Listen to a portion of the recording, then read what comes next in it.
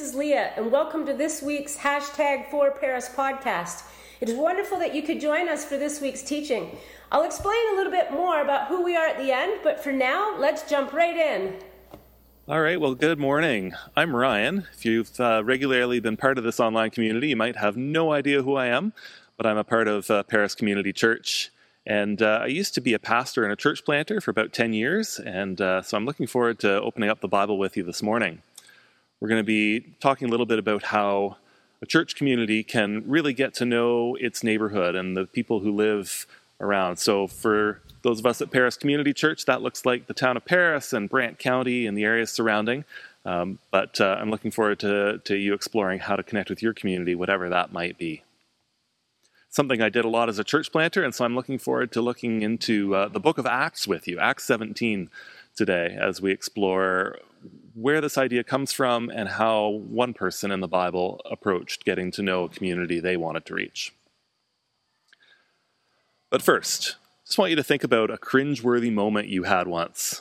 Think about one of those embarrassing moments when you just thought, what was I doing? Why did I say that?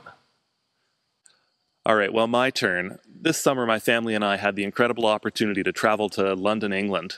We flew through the night and landed in London early in the morning and arranged a taxi ride to get us to the home of a friend where we were going to be staying. Now, of course, I knew, being in a different country, things were going to be different, but it certainly didn't take long to figure it out. As we all got into the taxi, Kristen, my wife, and the kids were in the back and me in the front, and the cabbie handed me the keys. I said, "What are these for?" And he said, "Well, you're getting in the driver's side. You must want to drive." Right. We're not in Canada anymore, and I can't do the things I'm used to doing at home. Well, we spent the next few days figuring out everything else that was going to be different. The electrical outlets, the grocery brands, the signage, words like Baloo, lorry, and even some that don't start with L. We toured the city of London on a double-decker bus, seeing all those things that are important to the British, their monuments, the palaces, the parks, and more. And you'd think that, an English-speaking country with so much shared history and culture wouldn't be such a culture shock to us, but there was still so much to learn, just to navigate life there and begin to fit into their way of life. Well, this is really similar to what happened in the book of Acts in the Bible to Paul, a traveling evangelist and church planter about 2,000 years ago, going from city to city, sharing the good news of Jesus and starting new churches as he went. And he usually started with the Jewish population. This was his comfort zone and his own culture. The Jews already believed in one God, and many already know that God was going to send a Messiah or anointed one to come and save them from oppression. So all Paul really needed to do was connect the dots, tell them about Jesus and that he's the Messiah that God sent, the one they've been looking for. You see, they already know 80% of Paul's message. They know some of the backstories, the idea of there being one God in the first place. And Paul just kind of needs to introduce Jesus to top it all off. Some of his fellow Jews, when he does that, would respond with excitement, devote their lives to Jesus. Others, not so much. They'd run him out of town, jail him, or try to kill him. It's not a pretty routine, but it worked. But to be honest, I'm hoping that's not how this ends. See, Paul has a routine for reaching familiar audiences in familiar towns. But he's not in those towns and with those people any longer. He's in Athens now, and Athens is different.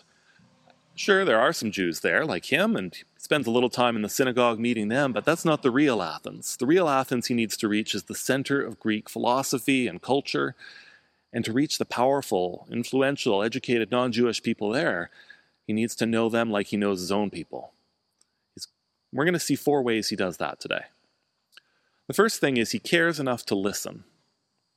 Like my double-decker bus tour, Paul tours the town, taking note of its landmarks and its culture.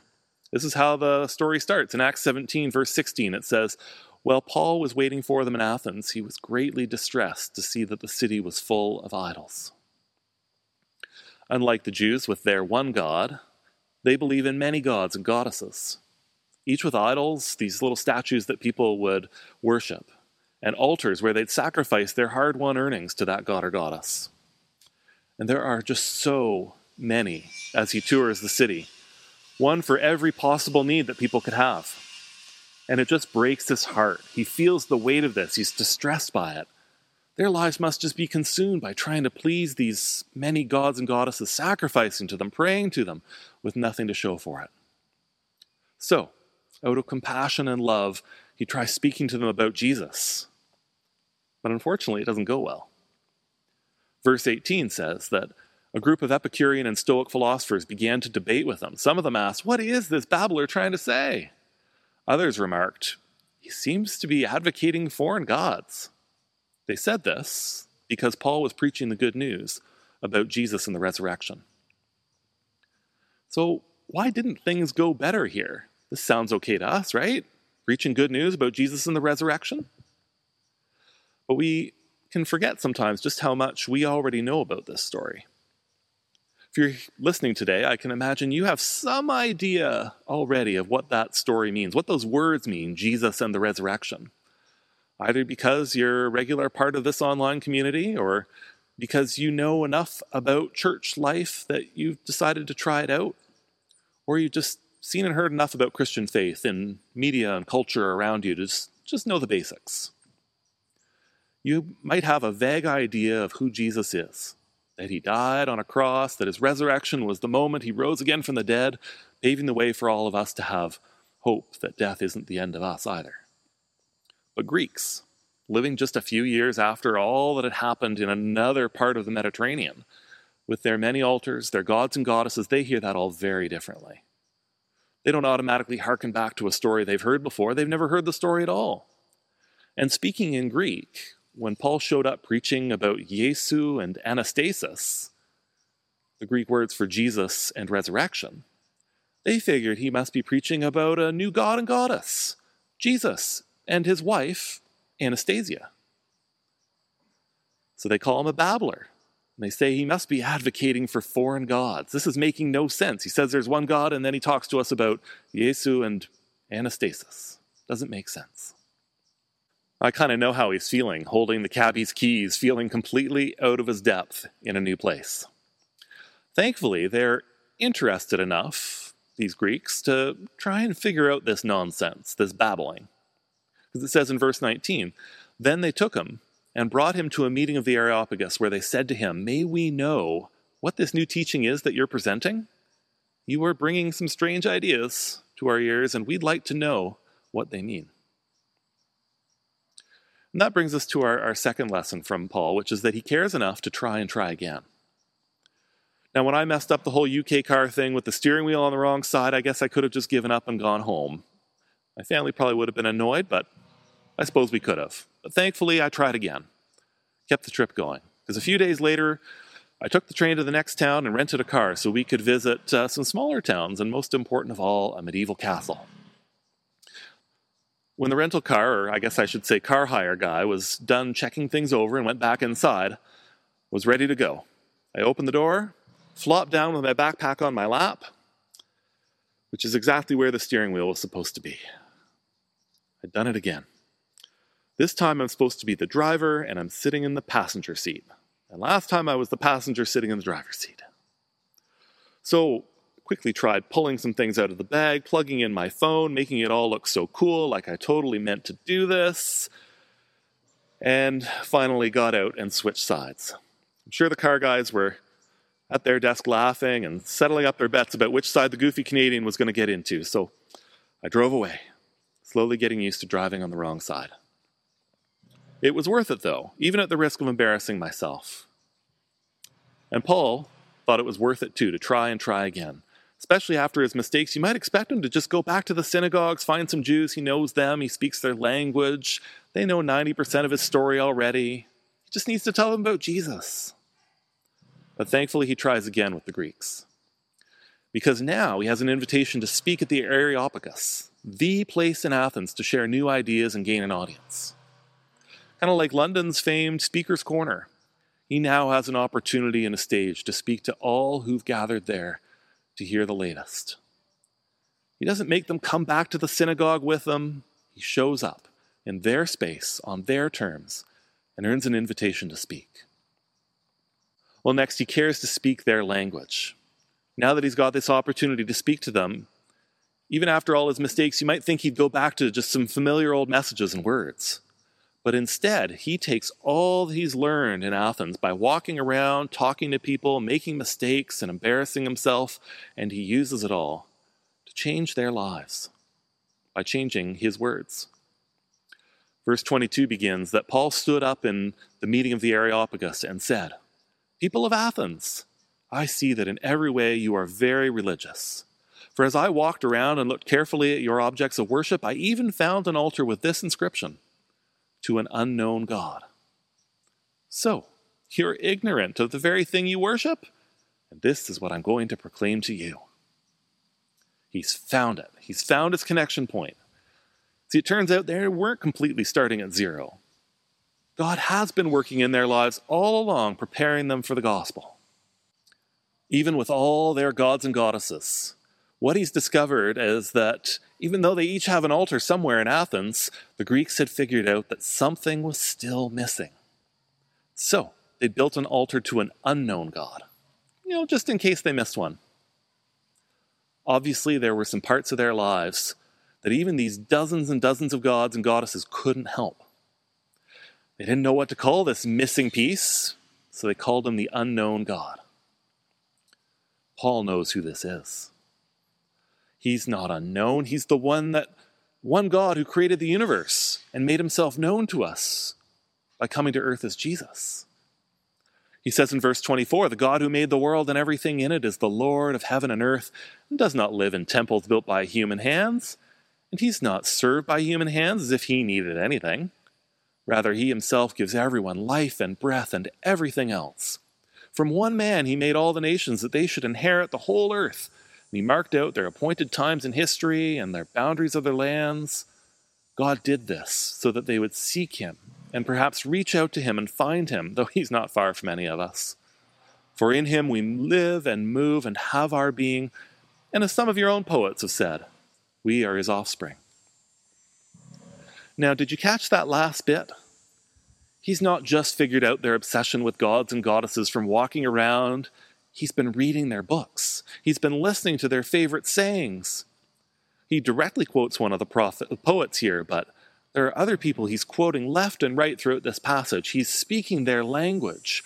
He's been reading all this material and getting to know it, not just to judge them as all pagan errors, but he was learning and thinking about how their own poets were expressing their deepest longings for a true God at the center of their lives, a God who'd be their good father and they his offspring.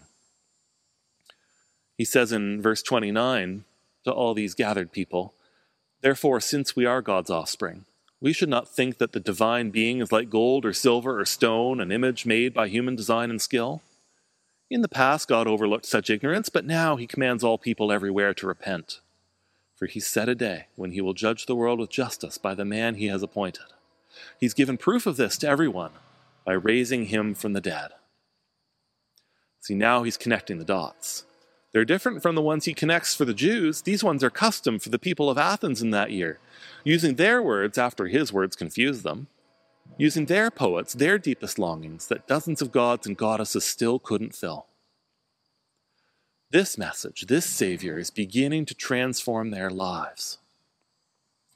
But to be honest, it's a lot to absorb in one day for these Greeks, which is why he cares to build relationships.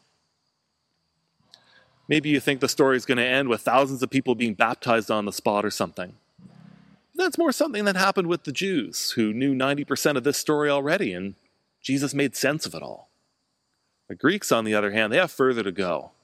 90% of this is new, and they'll need more time, more patience, more opportunities to see the gospel in action and see if Paul really lives what he preaches.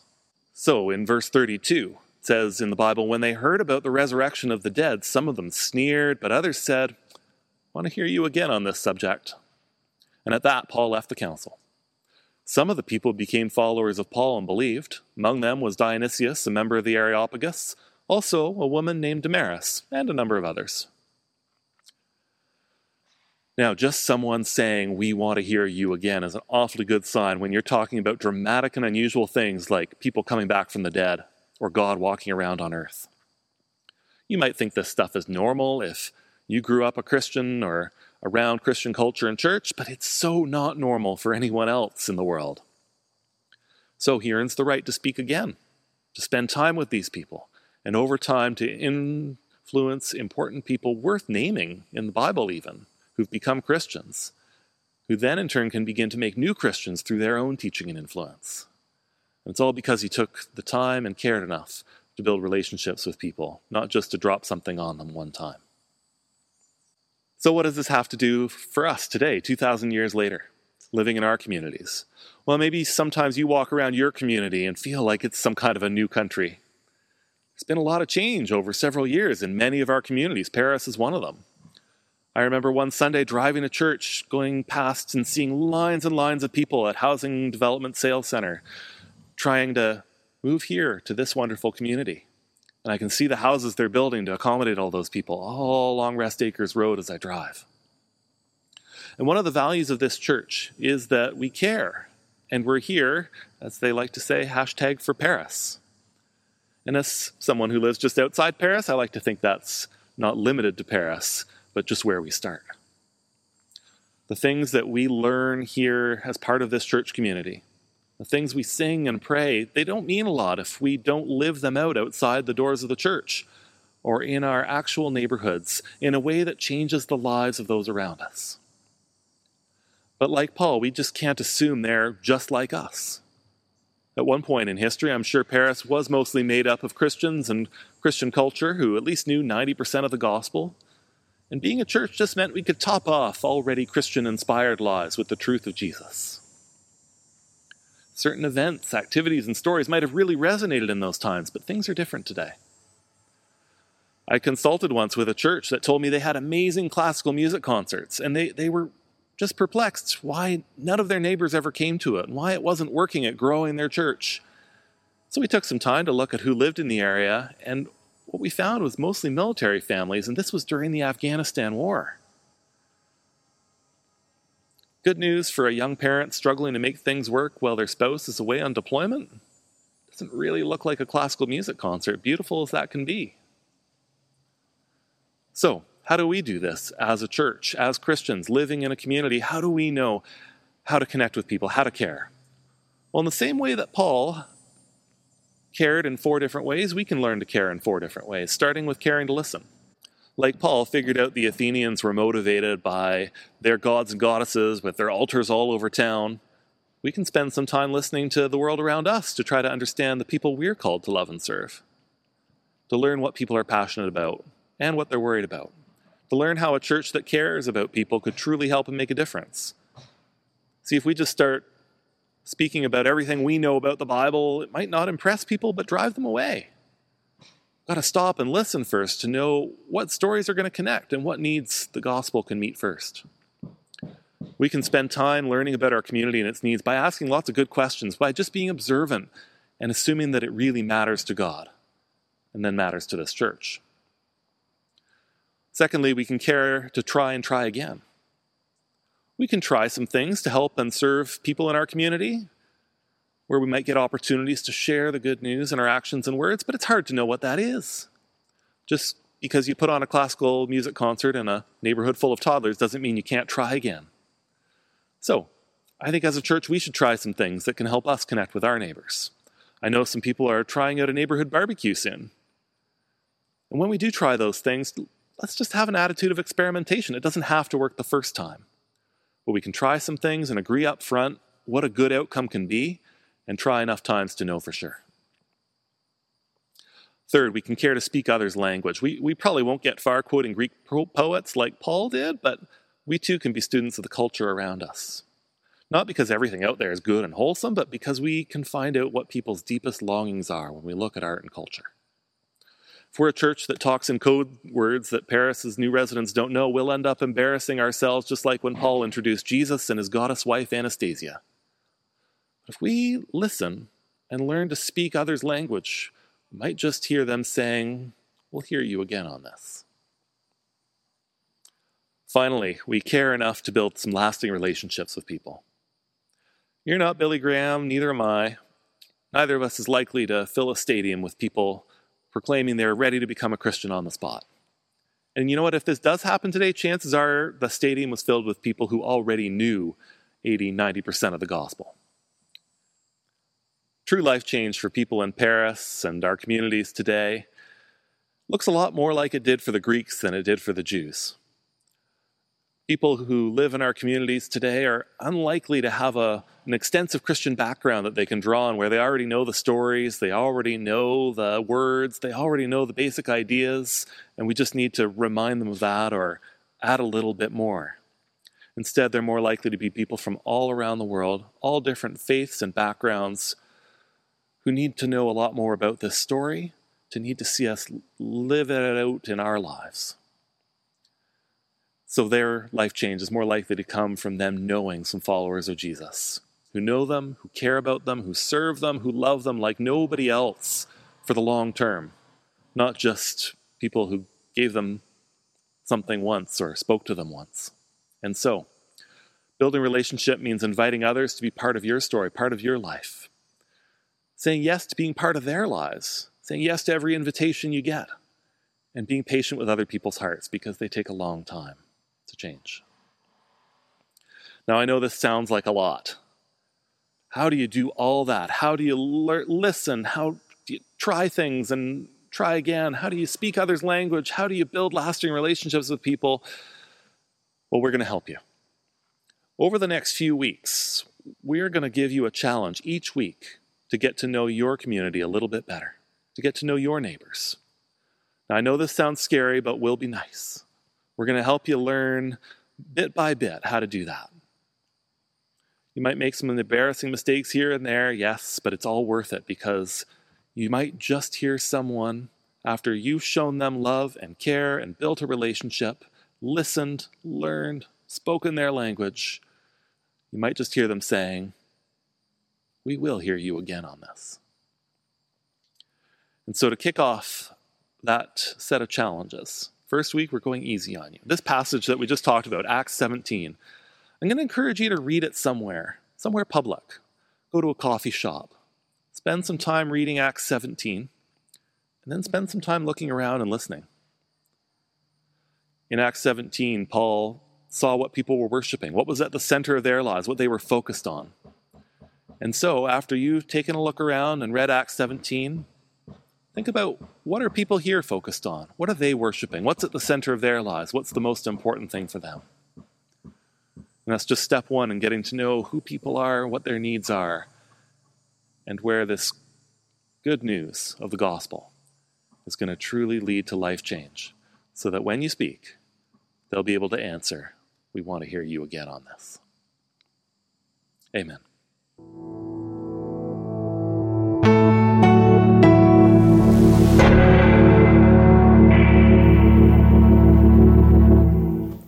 Hi again, this is Leah. Thanks for listening to our podcast today. We hope that you were encouraged by what you just heard. Just so you know a little bit more about who we are, #4Paris, our church is about creating a culture that shows people that we are for them and for our local community. Jesus invites us to experience a meaningful life with him and others. So we meet every Sunday morning in person at the Paris Presbyterian Church at 10:30 a.m. and throughout the week in various home groups and pubs here in Paris. It is here that we experience authentic relationships and we grow deep in our faith journeys together. If you would like to connect with us further, you can find us on Facebook, Twitter, Instagram, and YouTube. And it is here that you can find links to any of our other audio and video podcasts, sermons, and you can track with what's happening with us each month. Please go straight to our website for more information now about our home groups and how you can get involved. Our website is parispresb.ca. Yes, that's right, parispresb, Presb.ca. And it's there that you can share our links with your friends, family, and neighbors. We have friends from around the world who connect in with us online on a regular basis. And so lastly, please feel free to email me and get connected directly. I would love to chat with you. My email is leah@parispresb.ca, and I'll get right back to you. So that's all we have for now. Thanks again for joining, and we'll see you again next week. Bye for now, everyone.